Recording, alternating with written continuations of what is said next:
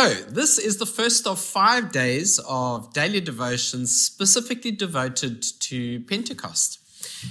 This last Sunday, we marked Ascension Sunday. It took place actually on Wednesday, but Ascension Sunday marks this journey from Easter to Passover to Pentecost. And so we're almost there. This coming Sunday, June 5th, will be Pentecost Sunday. And I thought we would spend 5 days talking through some of what the scripture shares on that topic.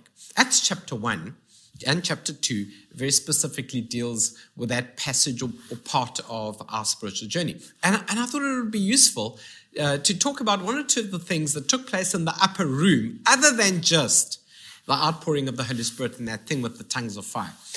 We very easily only quote that part of the upper room, but there were other things happening in the upper room. And when Christians talk about upper room experiences, I often wonder, do we include these other things, conversations, decisions that took place in the upper room? So let's read Acts chapter 1 this morning from verse 12 on our devotion. It says this: Then the apostles returned to Jerusalem from the hill called the Mount of Olives, a Sabbath day's walk from the city. And when they arrived, they went upstairs to the room where they were staying. And there present was Peter, James, John, Andrew, Philip, Thomas, Bartholomew, Matthew, James the son of Alphaeus, and Simon the Zealot, and Judas, son of James. They all joined together constantly in prayer, along with a woman, Mary, the mother of Jesus, and his brothers. And verse 15 says, In those days, Peter stood up among the believers, a group numbering about 120, and said, Brothers and sisters, the scripture had to be fulfilled in which the Holy Spirit spoke long ago through David concerning Judas, who served as a guard for those who arrested Jesus. He was one of the number and shared in our ministry. I find it remarkable that it starts out in the upper room with a conversation about Judas. But I do think it's worth a pause and a conversation.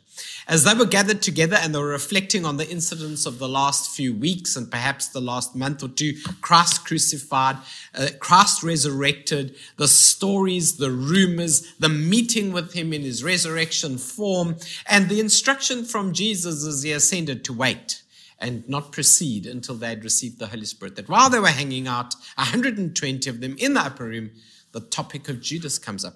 And a really interesting thing takes place. They make a decision that his role should be replaced. And if you know the rest of the passage of scripture, there is this discussion about who was there from the beginning, from the baptism of Jesus. Are there other people out there who've seen and heard what we've seen and heard? Let's put someone else in his role to continue with the mission that the apostles were given.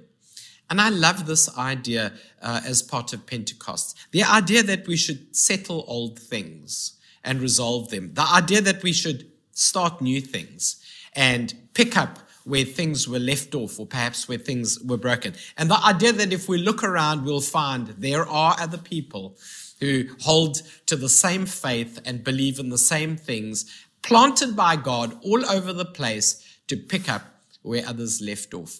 I like the idea of finishing a story that may look like it ended badly, but that God has this incredible way of putting people in our path to pick up and carry on.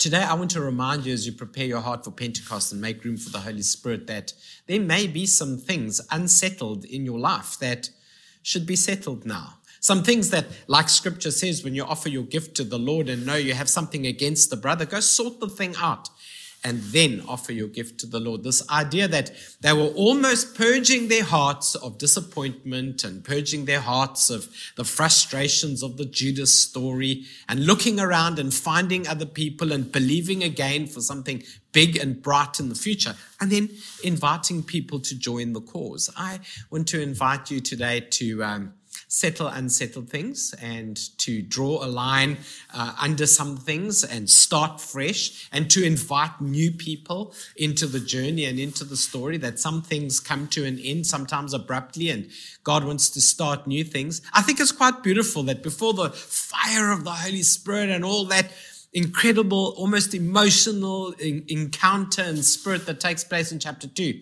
they just sorted out basic stuff in chapter 1. They even voted. They actually cast lots, the Bible said. They found 2 people. There was more than enough, and they had to pick one. And they ultimately settled on Matthias to carry on the mission of Judas. I think sometimes we get very, very spiritual, look for very powerful encounters, and then we leave very practical things unsettled. SMSs that need to be replied to, and apologies that need to be tendered, and forgiveness that needs to be given, and cleaning up some decisions that have been left unresolved. And maybe instead of waiting for the Holy Spirit to move us to do something, we ought to just do it in the waiting. That sometimes waiting is a great opportunity to pack things away. Have you ever waited for a guest to pop in for a visit?